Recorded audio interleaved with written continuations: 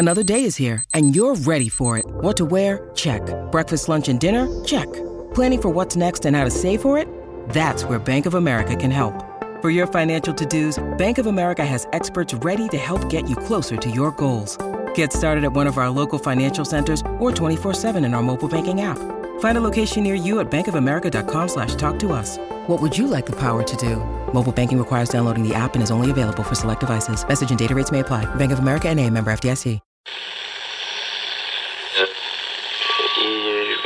Empire.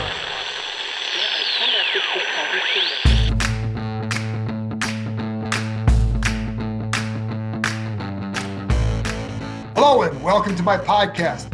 Do me a favor, subscribe to the John Keim Report wherever you get your podcasts. And if you're watching on YouTube, like button, subscribe button, we'll move on. If you want to find us on YouTube, go to Empire Media. That's AMPIRE. Always tell you it's much appreciated. Today, I'm joined by Sam Fortier from the Washington Post as we dissect Washington's roster. We'll start with the defense, we get to the offense, we dig into problems, what Sam thinks about Carson Wentz.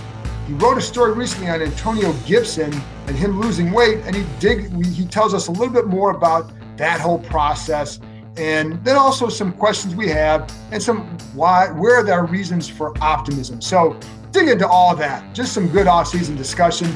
You can follow Sam on Twitter at Sam4TR. You can read his work, of course, in the Washington Post, and you can read my work on ESPN.com.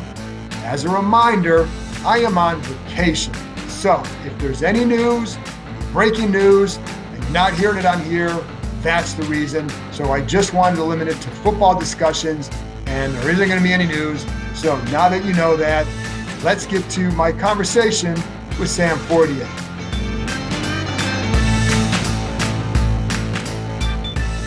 Well, Sam, before I get to the big questions about the Commanders, I got to ask about the fridge. Are you learning your ABCs with all those magnets on there? Or is that how you're writing your stories now? Like, what's going on with that? I just moved from Chinatown up to Parkview in DC. I now live with a couple of my college roommates, and we got some letters up to give each other a hard time. What I should have done is I should have spelled out, "Hello and welcome to my podcast," because I don't know if listeners know this, but in the side room in the media annex, I heard that a bunch over minicamp.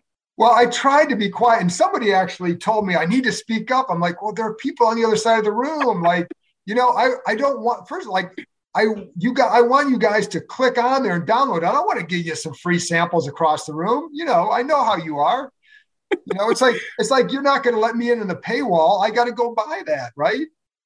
Wow, that's a discount. I can't. I don't want to get in trouble with my employer, but I will say you were very worried, but it was muffled. It was no problem. Well, that's good, and I do appreciate, just so people know, Sam had a couple of interns out there. I thought it was cool how you made them carry your bags too. So I think that was always cool. So that I'm sure they were impressed by Sam Fortier. I'm carrying Sam's bag, just like the rookies do for the vets, right? Absolutely. I feel like I'm getting a little bit of rookie hazing right now. But when you compare, 2 years to, what was it, 30 for you? Oh, I don't know. Just like Morgan Freeman, I lost track of time in Shawshank. A great movie. It is. And listen, when I had COVID, that got me through one day. Those 3 hours of Shawshank Redemption got me through one afternoon when I had no ability to focus on anything. And thank God there's this. And so there you go. So I'm sure people are happy to know that. And they're happy to know about your letters and your interns and all that. Let's get to the good stuff. So we've gotten through all the spring workouts. I'm curious what your take is after now processing it, watching these workouts, knowing what they've added. Where do you feel this team is at? So one of my biggest takeaways has to be, I think there are the obvious ones, right? Like Carson and his arm strength and what we've seen from there. I think, the building up of the skill position groups. But to me, I think one of the biggest things was, that they ultimately didn't go get that linebacker that Ron Rivera talked about wanting in early May. They decided, hey, we're going to roll through off-season workouts with just the guys that we got. They have some undrafted free agent linebackers. Ron talked about, the 3 guys that they've talked about, 3 guys they really like. They probably won't be able to keep all of them. And I know that we're talking about a little bit of down roster stuff here, but it was notable to me that Ron expressed a concern, then did not address it. Obviously, they still could address that in training camp. He said veterans need, not as much time to get up to speed. But it was notable to me that when you saw people rotating through those Buffalo nickel spots, whether it be a veteran like Bobby McCain or, a little bit of a younger guy, that was notable to me. Right. And I think that's definitely notable. And it's funny because I still think they could sign somebody, but it seems like what they said in January, February, what you heard is a lot different than what you hear now. Agree? Absolutely. And it's funny because Jamin Davis, when we talked to him, and I always hesitate to read too much into what guys are doing in shorts and helmets. But Jamin seemed a lot more comfortable, not only on the field, but also with us. I thought he just seemed, a little more relaxed talking to the media. And he mentioned, he and Cole have talked about Cole's going to be the mic. He, someone asked him, hey, do you feel more comfortable on the outside? And it was the look on his face was, very distinct. Yes. This is a much better spot for me. So even if he isn't ultimately the guy they expect him to be, I think that he could take a little bit of a jump because he's allowing his athleticism to unlock rather than thinking and processing and moving a little bit slower. Yeah, and I think some of that too, you go back to Kentucky and what they were asked the linebackers to do there versus what he's asked to do here is different. You've got to read a little bit more and read a little bit quicker, whereas there I think it's just more of a reaction off of what the linemen are doing. So it's a different game that you got to play, and it does take a little bit of time. So, and I think he could be a guy, he has to improve. For this defense to improve, I think he's got to improve because he has that ability and he's a first-round pick. You can't have a guy like that not contribute in a big way in year two. But I also think that he's going to be a steady progression and I don't think it's just going to click for him this year. What about Cole? Because he's the guy that I think is even a bigger key, but he at least steadily progressed throughout last year. Yeah. I mean, he's a huge part of this defense. And I think that Ron Rivera talked about coming into this, he didn't think that communication was one of Cole's strong suits. And when you talk about the middle linebacker, the guy with the green dot, obviously, he is frustrated, I think, by these questions about, hey, what are you going to do differently? Because he was calling the defense from the outside last year, at least early on before he kind of got more time at Mike. But I think that his development, the necessity for him to take the next step is going to be a huge part of this defense as well, because we know that linebacking position was a weakness for them last year. Can he solidify that? Can he allow, the defensive backs and the defensive line, can he bridge those gaps and allow those guys to not worry about that position? I think that's going to be a really huge part of this. And we can kind of delve into this a little bit more, but the linebackers working in concert with the DBs, I'm very curious as well to see how they end up figuring out the best way to utilize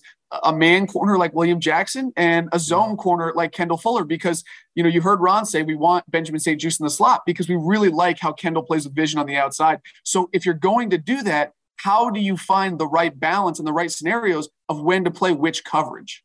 And I think that's a good point because last year, early in the year, they played a lot more man. Their thought was you got 4-man rush, you got Sweat Young, you got Payne and Allen, go get them. Play man behind them. They played more man early. When the defense started, there was that stretch where 8 games where the defense played better, definitely better. During that time, it's more zone. They went back to more zone. And I think that's where Fuller really, really came through. And so to me, Jackson has to improve in that area more than anything because they are going to play that, I believe. And that's where I am curious, from your perspective, do you think Jackson can improve in that role? Will 1 year being there enough? Or sometimes some guys are just better in man.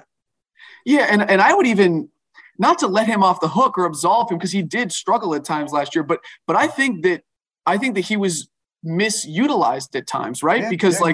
If you have, I kind of go back to that Saints game.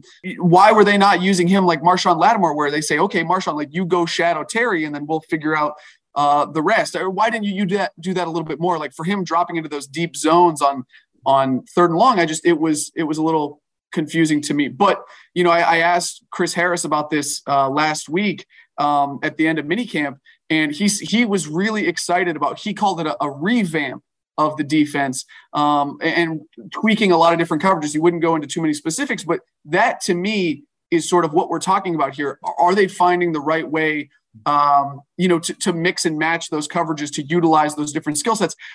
He compared it like a lot of quarterbacks do, a lot of, people learning a new playbook. He said for Will, it was going from English to Spanish. He had to learn to refine that footwork. And it's not, it's not super easy for a guy that played mostly man for his NFL career to start. So I think that Will take a step. But to me, it's still a bigger question of, are they going to put him in the spots to be most successful?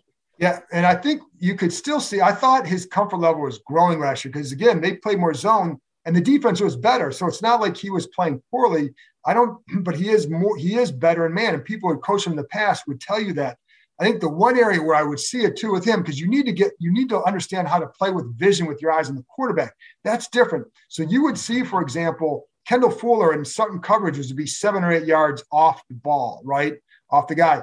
For Williams, sometimes it would be 9 yards off the ball, 8-9 yards off the ball. So that 1 or 2 yards to get that extra comfort level and not give up something deep. But a lot of it too is just understanding concepts. If a guy's leaving your area, somebody's coming in. And it sounds basic, but that's one of the things that I think that they said that you just have to get used to that. So I agree, though. I think that's why I know some people, while they thought Jackson was a good corner, they wondered how he's going to fit in a system that called for a lot of zone. So how they use him you're right. That's going to be a big key. Are you sold that they have depth at that position? No, I think like linebacker, to me, who is that fourth corner? Is it one of the veteran depth guys? Is it one of the younger guys? Could they still bring somebody in? I think the fourth corner and the third linebacker are, putting aside the Carson Wentz, Chase Young, those kind of headline questions. If we're talking about how does this team solidify itself, protect itself against injury, how are you going to get through this season? Those right now would be my biggest questions. Yeah. And then looking at safety, I think there's a similar issue there because Cam Curl, I think, is going to have a really good year. He's looked good this spring. And what we see is a kid that continues to ascend. It's not like, because you know how some guys can look really good in the spring and you get into the August and September and you're like, still can't play, right? So we've seen that here. There are guys on this roster we've seen that with. But that's not the case with Cam. He's a guy who's played well each of his first 2 years and looks more comfortable this year. And I think Bobby McCain developed as well in this defense. Beyond that, it's a lot of young question marks. Yeah, to me, like this question is sort of like, how much do you buy the Ron hype of some of those younger safeties, such as Jeremy Reeves? Obviously, he had that hit on De'Ami Brown, but I don't think that is disqualifying or going to be a big deal when we get there. It cost Ron $100K. It did. It certainly $100K has been flying around at that facility. But I would say, like, Ron has really, I think been a strong vocal proponent of Jeremy so far this year. And my question is that real? I think we've seen him kind of pump some guys up, and then ultimately, things don't happen, whether it be Cam Sims or Kevin Pierre-Louis or some of these guys where they're depth guys, but he talks about how much they like them, and then they either don't play big roles or they don't re-sign him. So if you buy the Jeremy Reeves hype, I think he played well at the end of that 2020 stretch where he got some reps. But do they trust him? And then, I would say, like, if you're talking about a box safety, what is the development of Derek Forrest? It is for him to be calling the punt team to look the way he does and wear number 22. Sometimes I just forget that that's not Deshazor Everett.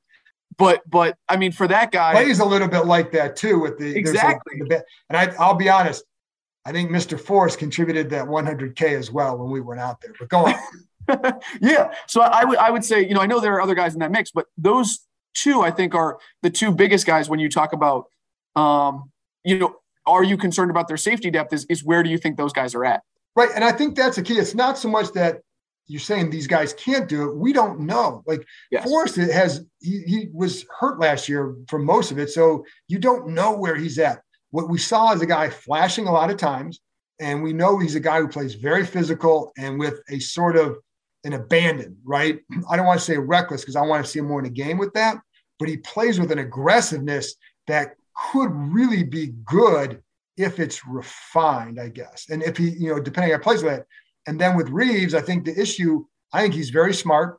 I think he's very tough. I've always liked him, but where does that size leave him? Right? Is that going to continue to be an issue, or does the other stuff, could he overcome that with the continued development of understanding what he's seeing out there, everything? And then with Percy Butler, does he become something? They were excited about when they drafted him, but when does he become something? So I think they could answer it in the affirmative, but we just don't know. And so I think that's definitely going to be a storyline offensively. Listen, when we're taping this, we don't know about Terry McLaurin's status. For all, by the time you hear this, maybe he's signed, maybe he's still unsigned, but he's still a part of this team. So when you look at the receiver core and with him, how do you assess that group knowing what they have now? Yeah, to me, I think we talked about the depth that this team had last year. I think that was like one of the training camp narratives, but to me, like, I think they really have solidified that depth. And Jahan Dotson, I think has shown to be kind of that dude that they expected him to draft. I mean, or what they expected when they drafted him. I think his hands are solid. He seems like a polished route runner. And then even we talked about Cam Sims before. I think that they have a solid group of guys, and I think Dyami Brown, to me, one of the most interesting things out of minicamp was Dyami Brown talked about it was hard last year to maintain a love of the game coming from, I think, the COVID aspect and not being able to be fully around your teammates in that way probably contributed to this. But he came from North Carolina where he was catching, deep bomb touchdowns like every other play. And when you come to a league where, it's more competitive and you aren't having that success early, I think it's easy to doubt yourself and to, lose confidence. And he talked about this year gaining that confidence, kind of like falling back in love with the process of the game. And Drew Terrell, the receivers coach, spoke about that as well. Yeah. And so, if they can get more of the Dyami Brown that they thought they were going to get last year, whether or not Curtis Samuel remains healthy, whether or not whenever Terry comes back, like I think this has the potential to be a really strong unit. And I think with Dyami too, he talked about being maybe less passive. And he talked about that at the end of last season too. That's been a theme of his since we talked to him at the end of the season.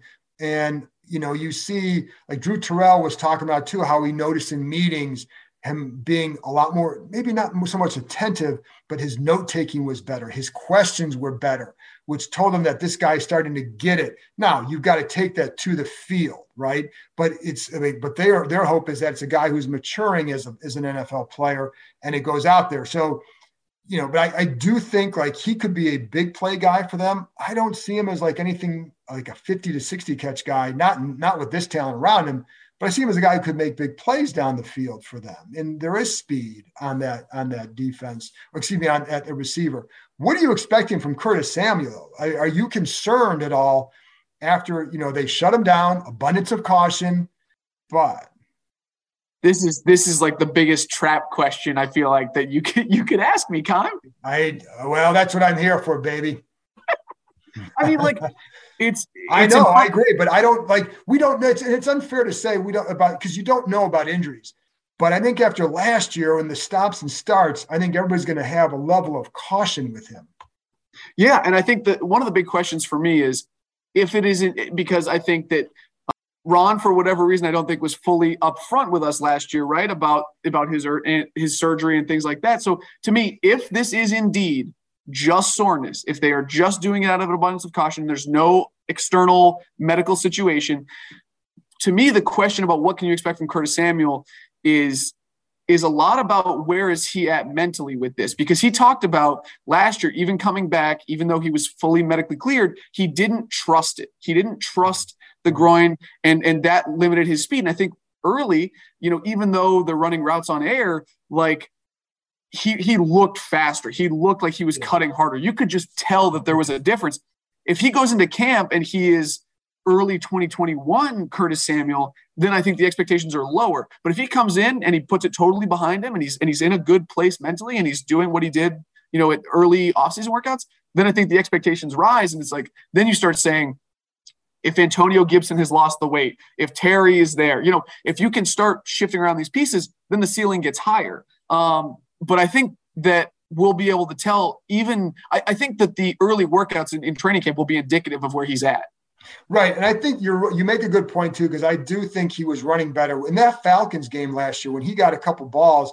you didn't see the explosiveness when he had to plant and go. You saw a guy had to gather, stop, go, and you didn't see it. Like, that's not the Curtis Samuel I know. So if he does show that, and we'll know too, like, I don't want to go overboard and panic on a guy because we don't know. But when they get to camp, if they're pulling him out every couple of days, I think that's when you start to say, not so much is he going to be ready for the season, but how is this going to last? We don't know. And, I'm not going to predict injuries or anything like that, but that's where it's like, we'll just have to see how they handle him there and how, like you said, how he's moving. When you need mealtime inspiration, it's worth shopping Kroger, where you'll find over 30,000 mouth-watering choices that excite your inner foodie. And no matter what tasty choice you make, you'll enjoy our everyday low prices, plus extra ways to save, like digital coupons worth over $600 each week. You can also save up to $1 off per gallon at the pump with fuel points. More savings and more inspiring flavors make shopping Kroger worth it every time. Kroger, fresh for everyone. Fuel restrictions apply. Guys, are you looking for that extra confidence when it's time to have fun? Let me tell you about BlueChew.com. Blue Chew is a unique online service that delivers the same active ingredients as Viagra and Cialis, but in chewable form and at a fraction of the cost. Blue Chew's tablets help men combat all forms of ED. Blue Chew is also an online prescription service, so no visits to the doctor's office, no awkward conversations, and no waiting in line at the pharmacy. And it ships right to your door in a discreet package. The process is simple. Sign up at BlueChew.com, consult with one of their licensed medical providers, and once you're approved, you'll receive your prescription within days. And the best part, all done online. Blue Chew's tablets, made in the United States, and they prepare and ship direct, so it's cheaper than a pharmacy. And here's a special deal for our listeners. Try Blue Chew free when you use our promo code KEIM at checkout. Just pay $5 shipping. That's BlueChew.com, promo code KEIM, K-E-I-M, to receive your first month free. What are your concerns with tight end? Do you have concerns with that, with Logan Thomas's availability in question for the start of the season? Yeah, to me, I mean, this is sort of it's not quite at the level of the safety and linebacker, or the corner and linebacker, discussion we had earlier. But if Logan Thomas is not ready for the season, and which would be totally normal, right? Like, he tore ACL, MCL, and meniscus in December. So to me, like, if he's not ready by week 1, that's an indictment.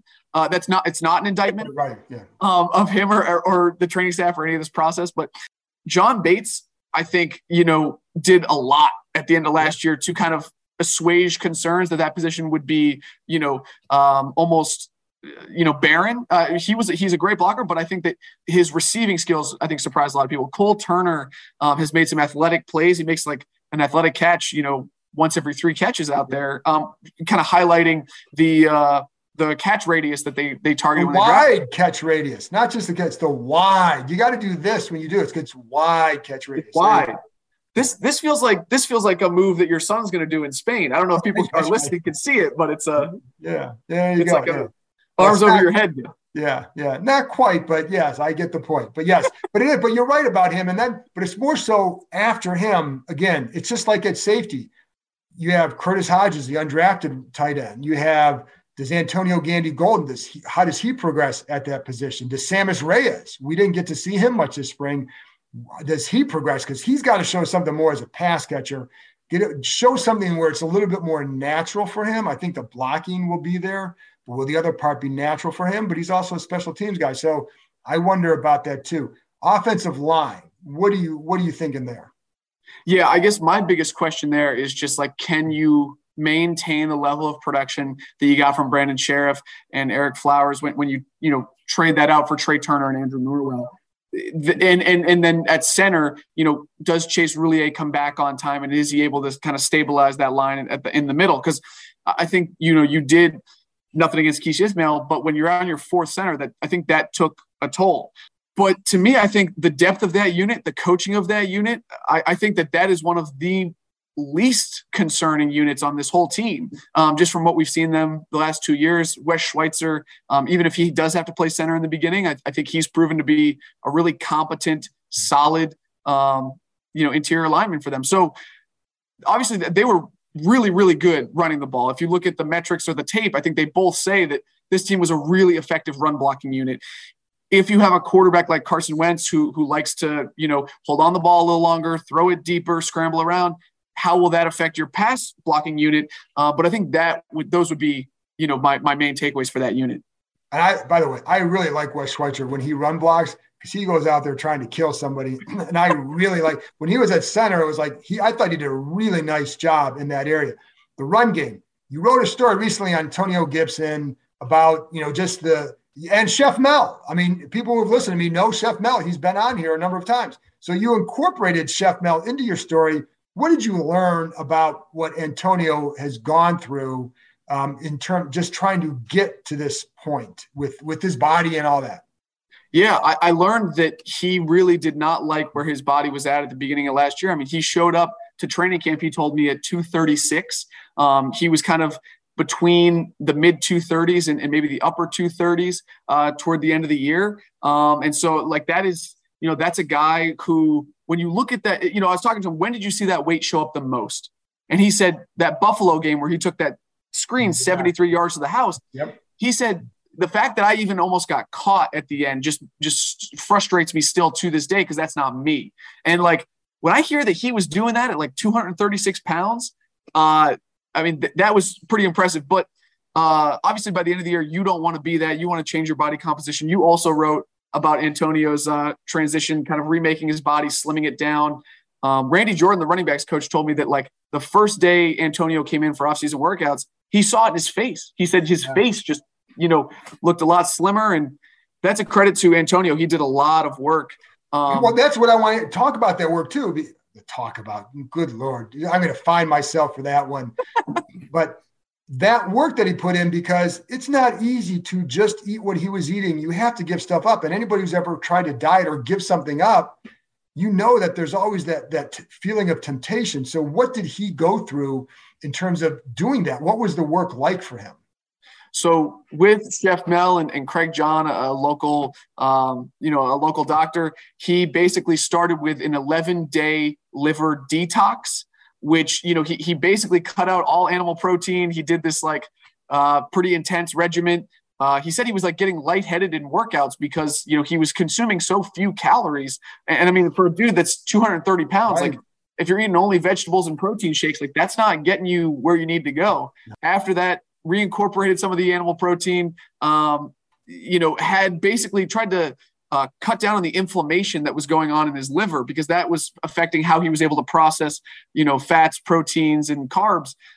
So this might be a little bit more than you want to know, but certainly a pretty intense regime. I think he did it for about a month and a half while he was out in Katy, Texas training, and just really has tried to maintain those healthy eating habits, staying away from, the candy, the processed refined food, and trying to keep it more organic so that his liver can process, so that his body can kind of get him in the shape that he needs to be in. Because when you talk about that guy, to find out that he was 1,000-yard rusher last year when he wasn't his best self, if he's going to come in, and I also want to point out that I don't think that losing weight means faster. For a guy like Antonio, who seems to have more of a power-based speed, he trained at Exos, which I think we've talked about, and they would tell you he's not a twitchy speed guy. He can be powerful, he can be twitchy, but he has a power-based speed. So to be at 225, 230, that's okay. But he just needed to body recomp and make sure all that weight was working for him. Scott Turner said you don't want that bad weight, which he had last year, which was working against him. Right. And I think that's a good point, that it is the bad weight. The other thing he was working on too is that short area cuts. So they would set up, the trainer would set up 5-foot hurdles and set up strategically. So you had to cut in through there, but you got to stay down while doing it. And then I think that Randy Jordan was talking about how he felt like he was setting guys up a little bit better with his eyes. And you see, when you start to hear guys getting the quote unquote home run runs, it's when they're able to block is right here, but you're looking down there because this is taken care of. You're already looking one step ahead.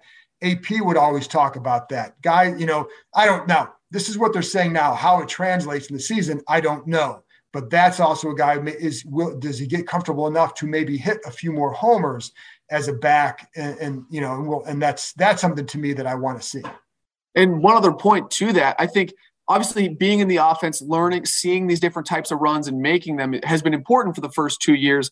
The thing I think that contributed possibly to the weight, possibly to the injury, and he's acknowledged this, and even maybe to picking up the position a little bit slower than he would have liked to, was last year with those hip and toe injuries, he was getting very few practice reps, some weeks none at all. Right. And so if he can stay healthy, if he can get those reps in, I think that'll even help him take another step. And I don't think that that's overly optimistic. I think that's just logical. Right. And I think that's where Brian Robinson helps him.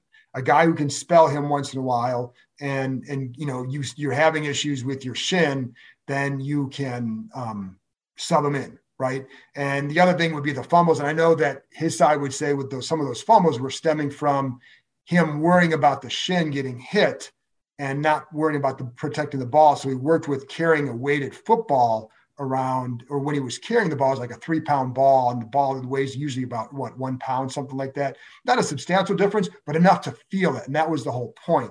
So, I'll see, I'm curious how it translates to again, the season. Last thing, quarterbacks, your takeaway on Carson Wentz. Yeah, I mean, other than just the things which we've said before, which is, the arm strength stands out to me. It seems like he is developing a nice rapport with Jahan Dotson. And I think that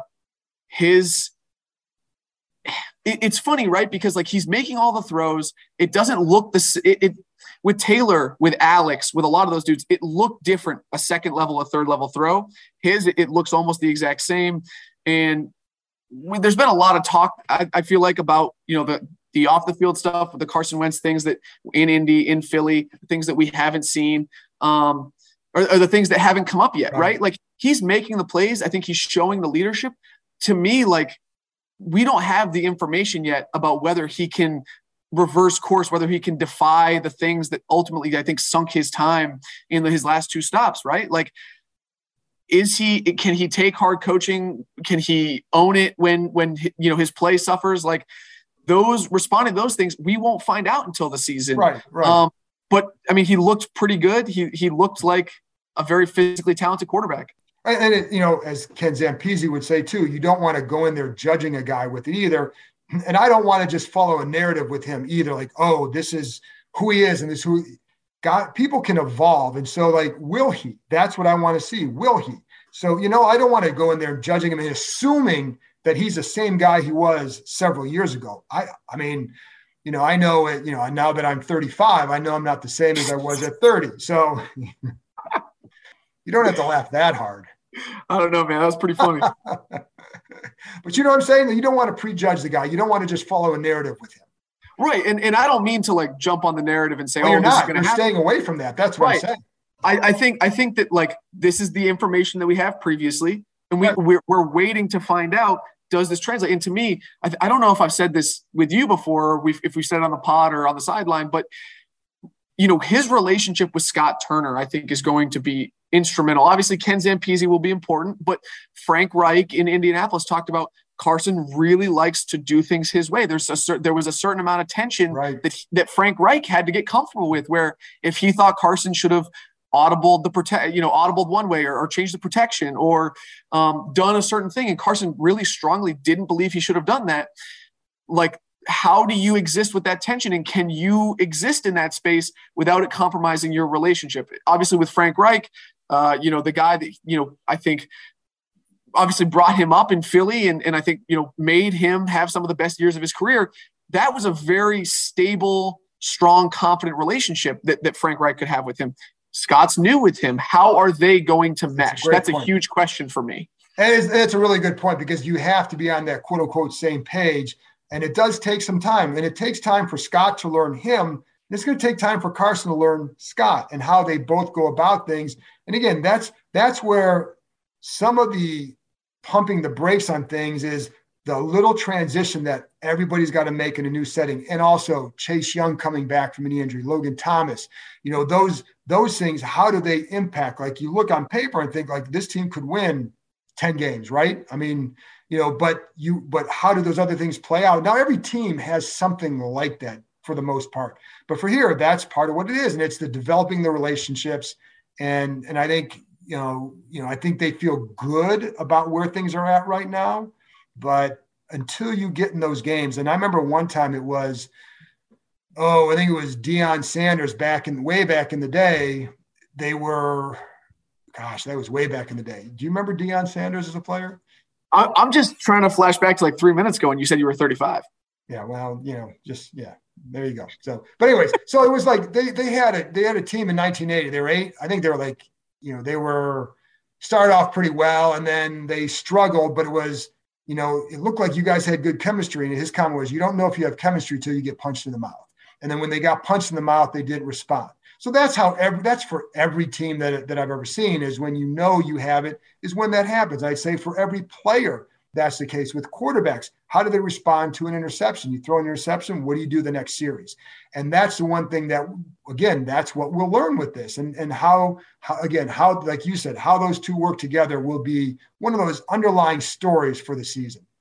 And to kind of go conversely, I think that this team cannot respond to adversity until like week 6 or week 7. And what I mean when I say that is Ron Rivera teams, not just in Washington, but previously, have had struggles at the beginning of the year. And you put yourself in like in 2020, a 2-7 position where you got to have a bunch of things go right and you got to win a bunch of your games at the end to make the playoffs. I think with this team, you got to show that progress. You got to show that step forward early, especially considering you get Jacksonville and at Detroit the first 2 weeks.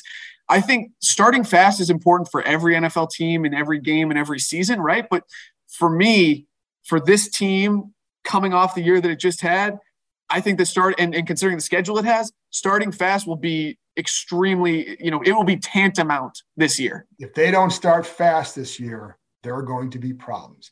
And that's to say they couldn't recover, but you can't start slow against Jackson. I mean, I'd say no disrespect, but it kind of is disrespectful because if you have Jacksonville at home the season opener, you got to win that game.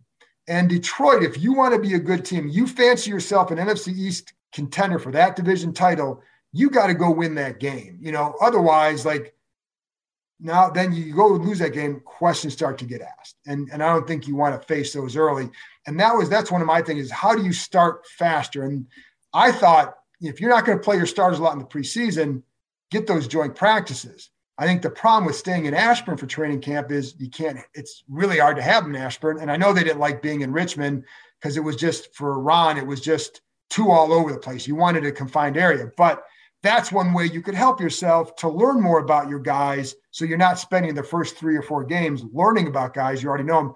But having said that, in the 3rd year, you should have a good handle on that. So last question then, got 2 minutes. Are you more or less optimistic or about the same after going through the spring and watching them? I would say I'm about the same. I don't think that there was any major development that showed me that, hey, this offense is going to take a real leap. And I think Chase and Logan and some of the injured guys we've talked about are probably on the same timeline that we expected. So I would say that I am pretty much at the same level. And when we come back from summer, some of the questions we talked about with Curtis Samuel, will Antonio Gibson maintain his lean body? It's easy to do it when you're there. Can you do it when you're on your own? I think some of those big questions to me will get answered pretty early on in late July and early August. Tell people where they can find you, Sam. You can find me on Twitter at Sam, 4TR, SAM, 4TR, and in the Washington Post.